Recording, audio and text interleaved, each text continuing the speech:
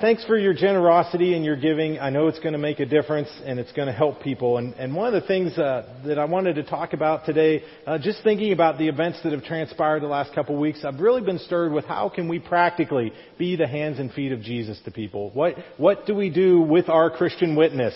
You know, that it's more than just words, it's more than just a belief system. There should be action associated with it. And this is a great opportunity for the church to rise up to actually express being the body of Christ and surrounding people and providing some relief. And that's part of what we're about. I think it stirs my heart because at New Life, we exist to help people encounter Jesus. That's why we're here. We're not just a social club. We're not just the Moose Lodge that we get together and drink and eat. Come on. We are here so that when people come, they will physically, tangibly encounter the love and the presence of Jesus, that they will meet Him and have their lives transformed. And so I wanted to talk about how do we practically do that then? How are we the hands and feet of Jesus, especially with the devastation that we've seen in our nation this week? And several things, as I talked this morning, several things I'm going to talk about in terms of the flood, but I also want us to not forget there are people that are spiritually devastated all around us every day. There are people that are lonely, that are in need. And so even though we're going to talk about sending relief all the way across the country, let's not forget who's in our backyard that needs to encounter Jesus also.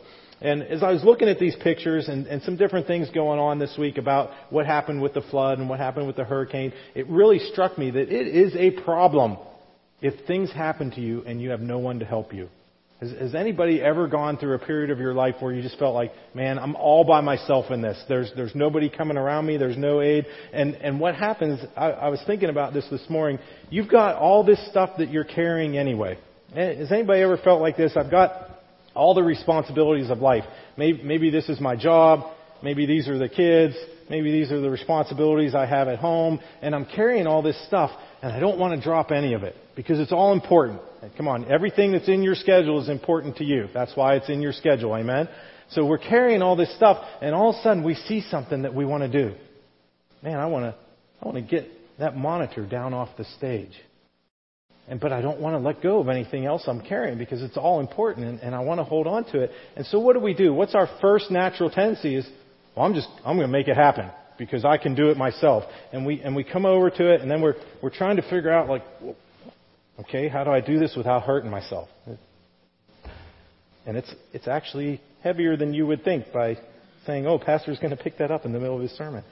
And we're trying to do stuff by ourselves. And has anybody ever found out that that's really hard to do things by yourself, to walk through life without any help? And that's a silly one. That actually went much better. In Bridgeville this morning, I tried picking up one of these benches that were sitting in front of the stage, and that thing weighed like 80 pounds. I'm like, I'm going to put the bench up on the stage. And that example didn't go well, so I thought I'll get it off the stage. Maybe that'll be easier. But anyway, we try to do things, and there's differing degrees of difficulty. Some things are easier to do by ourselves, and some things you get in a place where you realize, I can't manage this by myself. Maybe an example is maybe you have kids, and you're thinking, I have to work till 5 p.m. today, but my kid has to be somewhere at 3 o'clock. Come on, those are very real examples for people. There's single moms and dads that struggle with that all the time. There are things that we do that it's like if I have no support system and nobody else to count on, I'm in it by myself. I can't make this happen. I need someone else or I'm in trouble. And as I was thinking this week, it's even more exacerbated. I'm looking at these images of people that, what if it's not just, my kids have to be somewhere or I have these responsibilities? What if you were really faced with something like, I just lost my house and every single possession I had in an instant. A flood came through and it's gone. I can't go home because there's no home to go home to. What do you do in that moment if you're by yourself?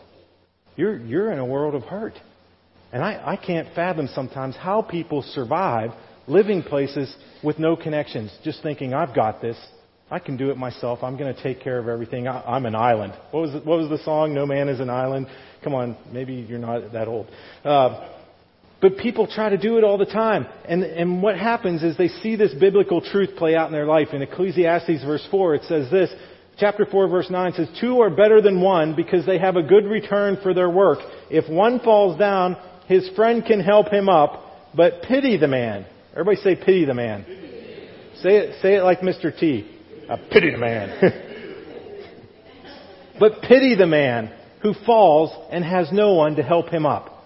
That's what happens when we try to go through situations in life on our own, by ourselves. We fall down and we have no one to help us up. The beauty of the body of Christ is you are not on your own. You are not by yourself. You're not having to do things to figure it out on your own. The world is all about me, mine, and I can do this. I'll tough it out. I'll get through it. But in the body of Christ, we have an opportunity to see, man, I really am part of something bigger than me. That I have people that surround me. The church, of everything else in the world, the church should be a shining example of you aren't alone. Look at your neighbor and say, you aren't alone. Find somebody else near you and say it like you really mean it. Look them right in the eye. This might be uncomfortable for you, I don't know, but look them in the eye and say, you aren't alone. Of all the things that we can proclaim to the world, the good news of the gospel, there are practical things that happen. And one of the practical outworkings of the gospel is you don't have to be alone. You don't have to go through life by yourself, wondering what's going to happen next. How am I going to do that? How am I going to make ends meet? I believe that convincing people that they're alone is a lie that the devil uses. He will come and tell them, you've got to make it on your own. You're all by yourself. In fact, nobody wants to be with you. Come on, that is a lie from the devil. And we have the truth. The truth is you don't have to be alone. I think if you're looking for it, you will meet somebody every single day that believes that lie to some extent. Whether they're in the grocery store, your workplace, at school, somebody that you know, you will find that they are believing that I'm alone. Nobody will care. Nobody will help me. I have to do it all myself. And we get to be the hands and feet of Jesus to tell them, that's not true. The Bible actually says that God takes the lonely and He places them into families. What an amazing promise and a message that we have for people. If you are at New Life, if you call New Life your home, you're not alone. You don't have to be alone. You don't have to walk through things by yourself. You may have to overcome some personal things to embrace that truth. How many of you know there are times that for whatever reason, whether it's pride, not wanting to admit that I can't pick the thing up off the stage and move it myself, whatever it is, we need to admit, I need other people around me. I actually need to reach out and embrace that truth that I don't have to be alone. Could be something as simple as, man, maybe I'm afraid of just being vulnerable and letting people know what's really going on in my world and the stuff I'm dealing with. But the truth is, you're not in it by yourself. Not being alone has been a key to what happens. What Jesus is doing in the church, a key has always been not being alone. In Acts chapter 2, on the day of Pentecost, there's this massive revival happening. The church is being launched in power and authority. And it says this in Acts chapter 2, verse 44. It says, all the believers were together and had everything in common. Selling their possessions and goods, they gave to anyone as he had need. Every day they continued to meet together in the temple courts. They broke bread in their homes and ate together with glad and sincere hearts, praising God and enjoying the favor of all the people. And the Lord added to their number daily those who were being saved. How many of you have ever read that verse in the context of somebody preaching it because they want the church to grow? And they're trying to figure out, how do we build a church? Oh, they had fellowship. We should have more fellowship groups. Oh, they had good worship. They were together praising God. So we should have more worship. Oh, we should have teaching times. We look at these passages and we think, well, what were the keys? Oh, house to house. We got to start more small groups. Open your homes, everybody. What do you think? All those things are good. They are necessary. We need to do those in the context of the church. But I think the key that really put them on the track of growing is together. They were together because that was something the world hadn't seen before. The message of the world is you're on your own, get the most for you. And the church's message is we are together in this. And so as they did those things, as they worshiped together, as they met together in homes, they began to see the church grow. And it was attractive to people and to the Lord. It says they had favor with everybody in the city. Why? Because look at those people together. I want to be part of that. And it was attractive to the Lord. He said, man, they're getting what I'm trying to tell them. They're together in this. I'm going to keep sending people. I'm going to add to their number daily the ones I'm saving. Together is the key. Together is attractive. Jesus' plan was never, I'll save you, and then you're on your own to figure the rest of it out. Come on, sometimes we feel like that in church. Okay, I got saved, now what do I do? The object is to be together. Jesus is building something that's bigger than just us. I love what Jesus has done in my life. Don't get me wrong. He's saved me. He's transformed me. I love what Jesus has personally done, but it's not just about me. Jesus is building something that goes beyond what He's just doing in my own personal life. In Ephesians chapter 2, it says this, "Consequently, you are no longer foreigners and aliens." Oh, that's such good news. I'm no longer a foreigner. I'm no longer an alien. I'm not an outcast. I'm not an outsider. I am in.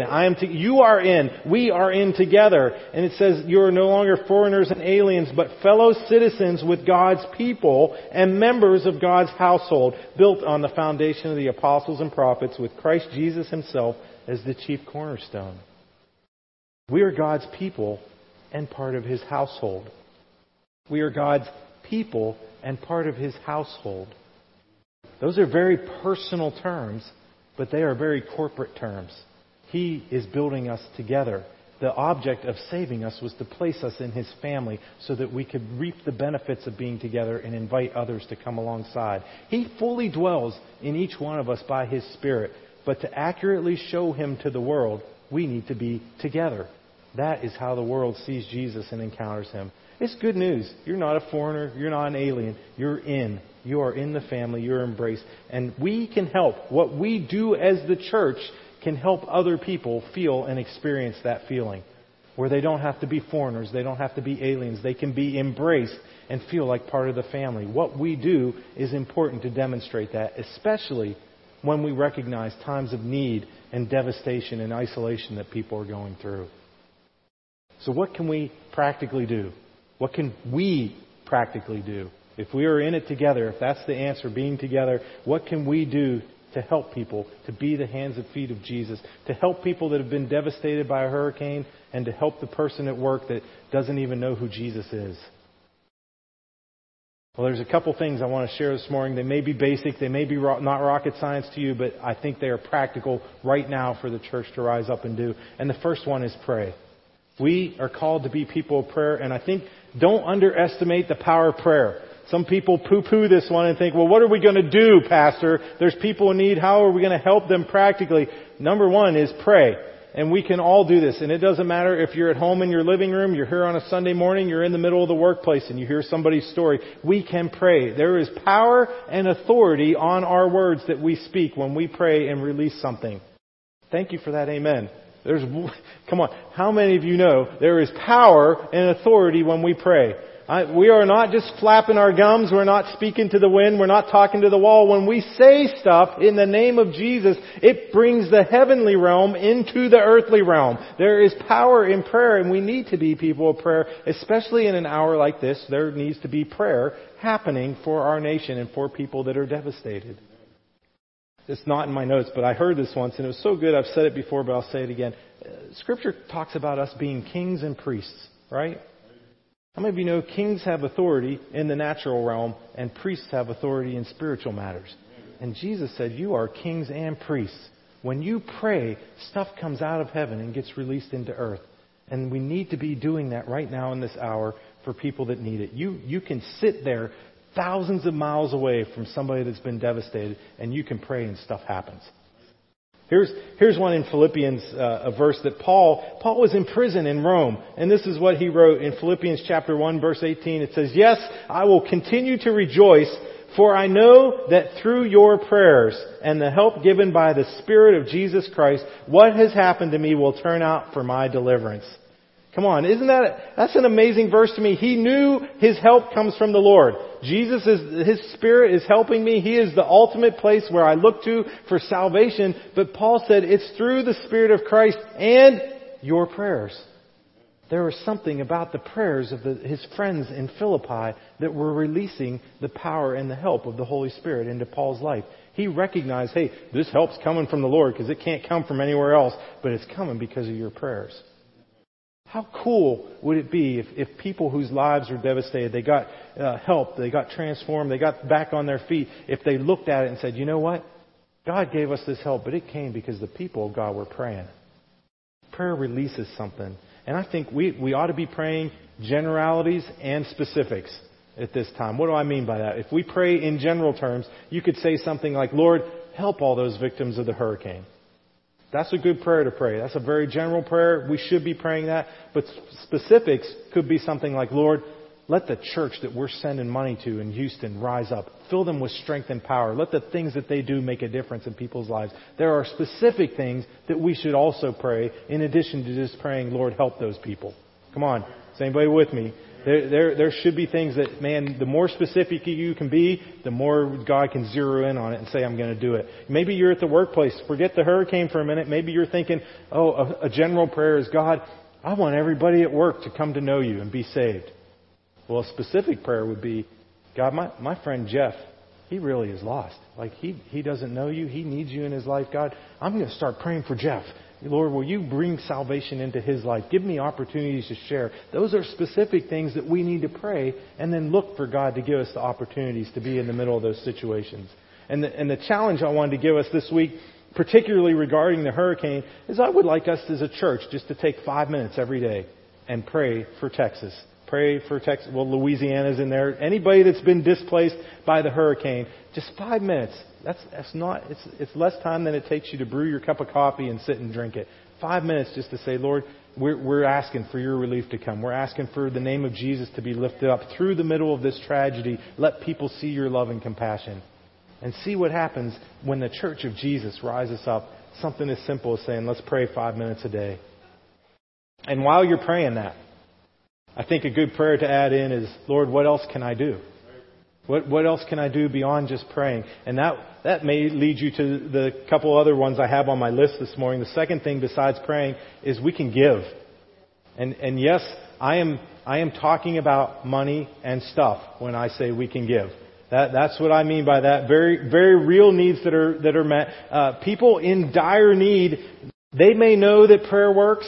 They may think prayer is good, but it may not be a blessing to somebody in the middle of a mess to say, hey, I'm going to pray for you. Hey, that's great. Thanks for praying, but I have no house. You know, what's going to happen to me?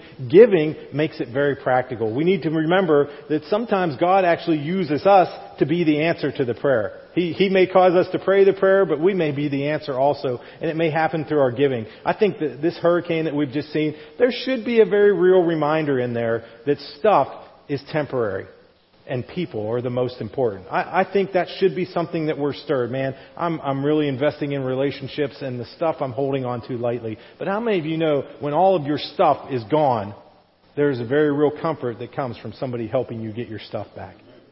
Man, my house is gone. I don't have clothes for the kids right now. We don't even have water to drink. How many of you know that's a moment when it's not just enough to say, hey, I'll pray for you. Like, here's some water. Here's clothes for your kid. Here's a roof over your head right now. And when we give, that happens and people see it. I still remember Dad for many years. He would always say it takes real money to reach real people in a real world. That is the reality of where we live right now. It takes resources to help bring relief to people. It takes resources to share the gospel, even in practical ways, to people that need it. Here's a couple verses for you. I think what we're doing, it reminds me, even in the New Testament, there were times that churches in one city took offerings to send to churches in another city.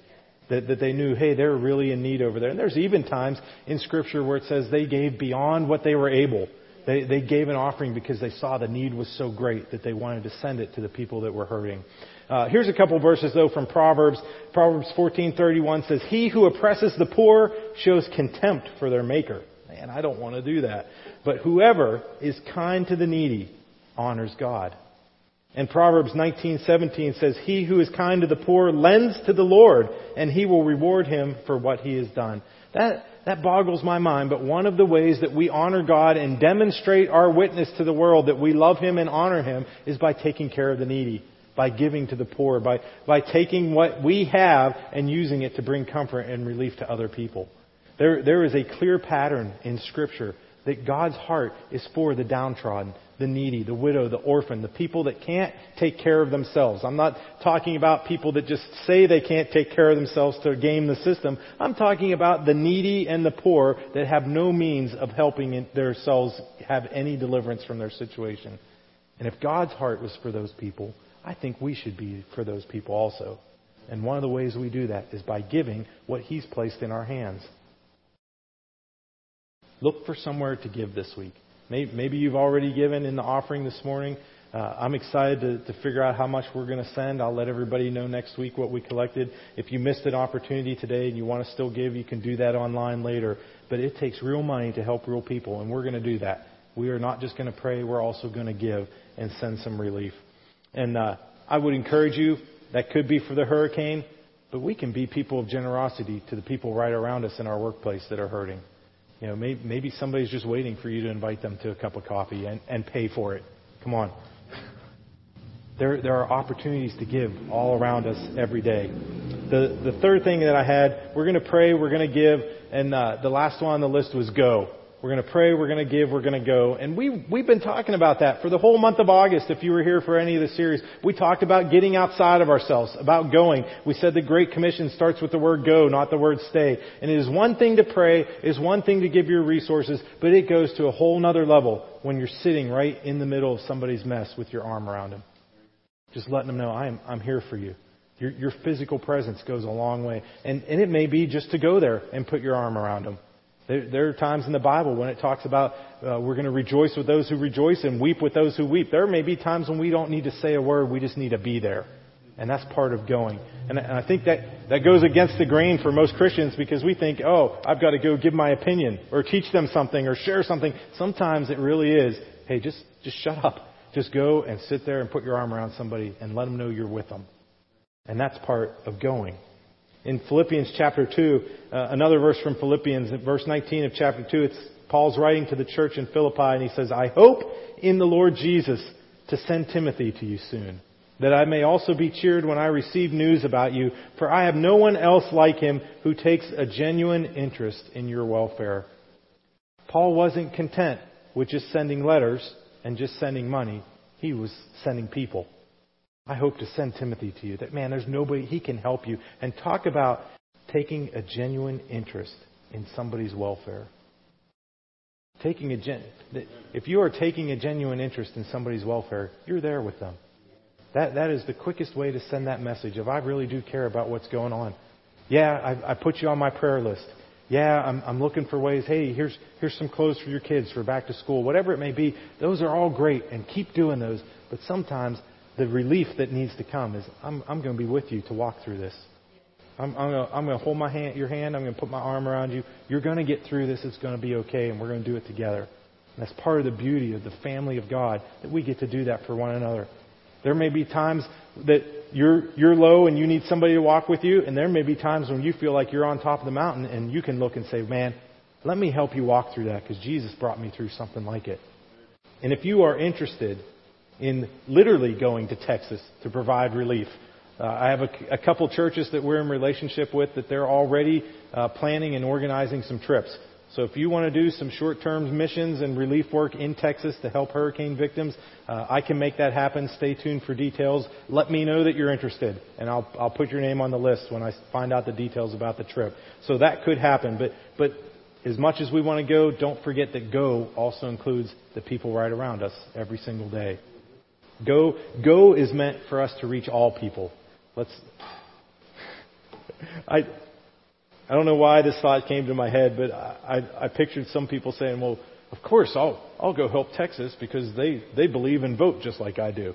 Come on. Go is for all people. It doesn't matter what color, what religious persuasion, what background they are, what their political beliefs are. Go means go to reach everybody with the love of Jesus.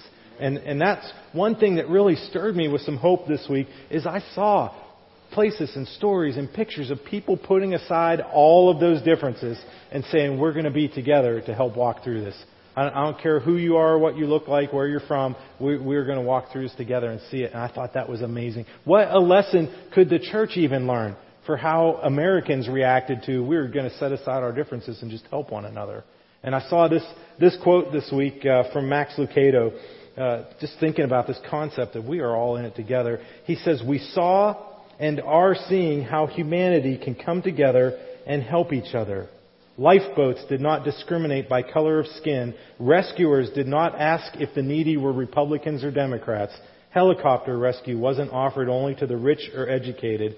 People came together to help people. What an awesome opportunity for the church to get in on that and say people of God coming together to help people.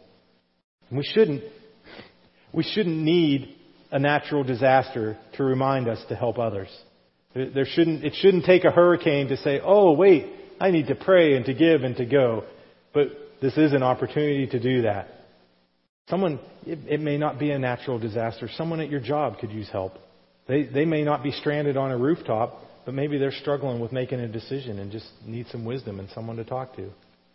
Somebody in your neighborhood maybe could use a friend. They haven't lost their house to a storm, but maybe they've lost their way. And they need somebody to step in and be there with them. Maybe somebody at school is looking for an answer. And I'm not talking about on a test. No, we're not advocating cheating at New Life Fellowship. I'm not talking about sharing those kind of answers. But maybe somebody's looking for an answer. It's not to pass a test, but to make sense out of life. Those are all opportunities for us to go, for us to pray and to give and to go and to see those people be embraced and surrounded by the hands and feet of Jesus and know that He loves them and cares about them. I want to encourage you to look for people this week that maybe their devastation is very physical and very real in parts of Texas where they've been displaced, but maybe their devastation is spiritual and they're emotionally struggling with things and just looking for answers. Be aware of those people. Ask God to give you opportunities to pray for them and to give to them and to go this week. Let's go ahead and stand together. And I want to pray for us as we go that we would be aware of what's going on around us and the people in need, and that we would remember that we really do carry the answer. I may not have all the answers in my own thinking and understanding, but I know the answer, and He can help with any situation that you're going through. Father, we come before you right now, and we pray in earnest, Lord God, for people whose lives have been devastated.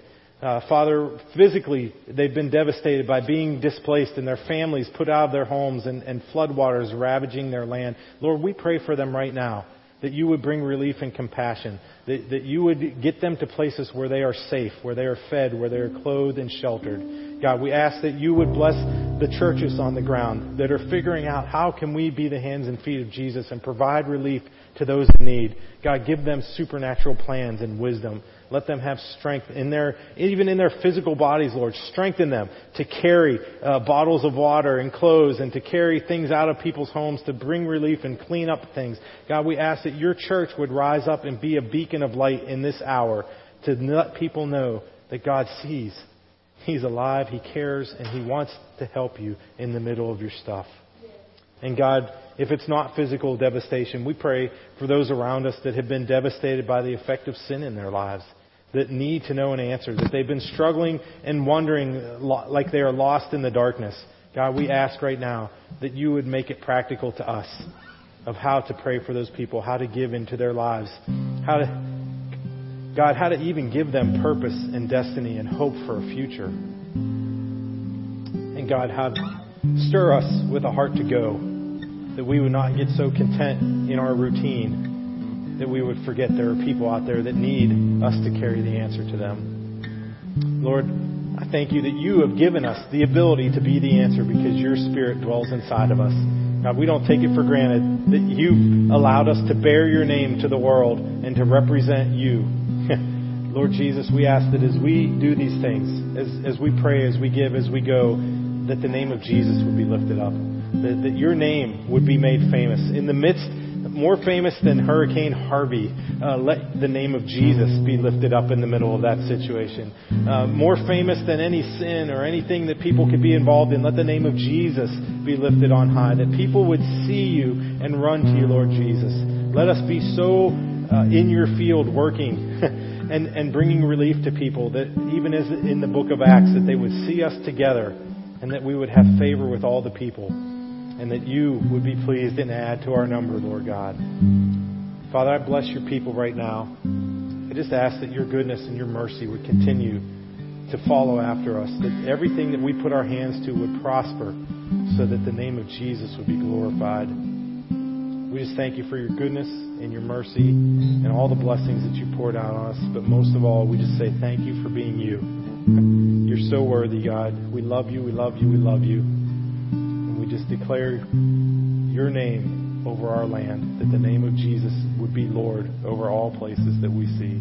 In Jesus' name, amen. Amen.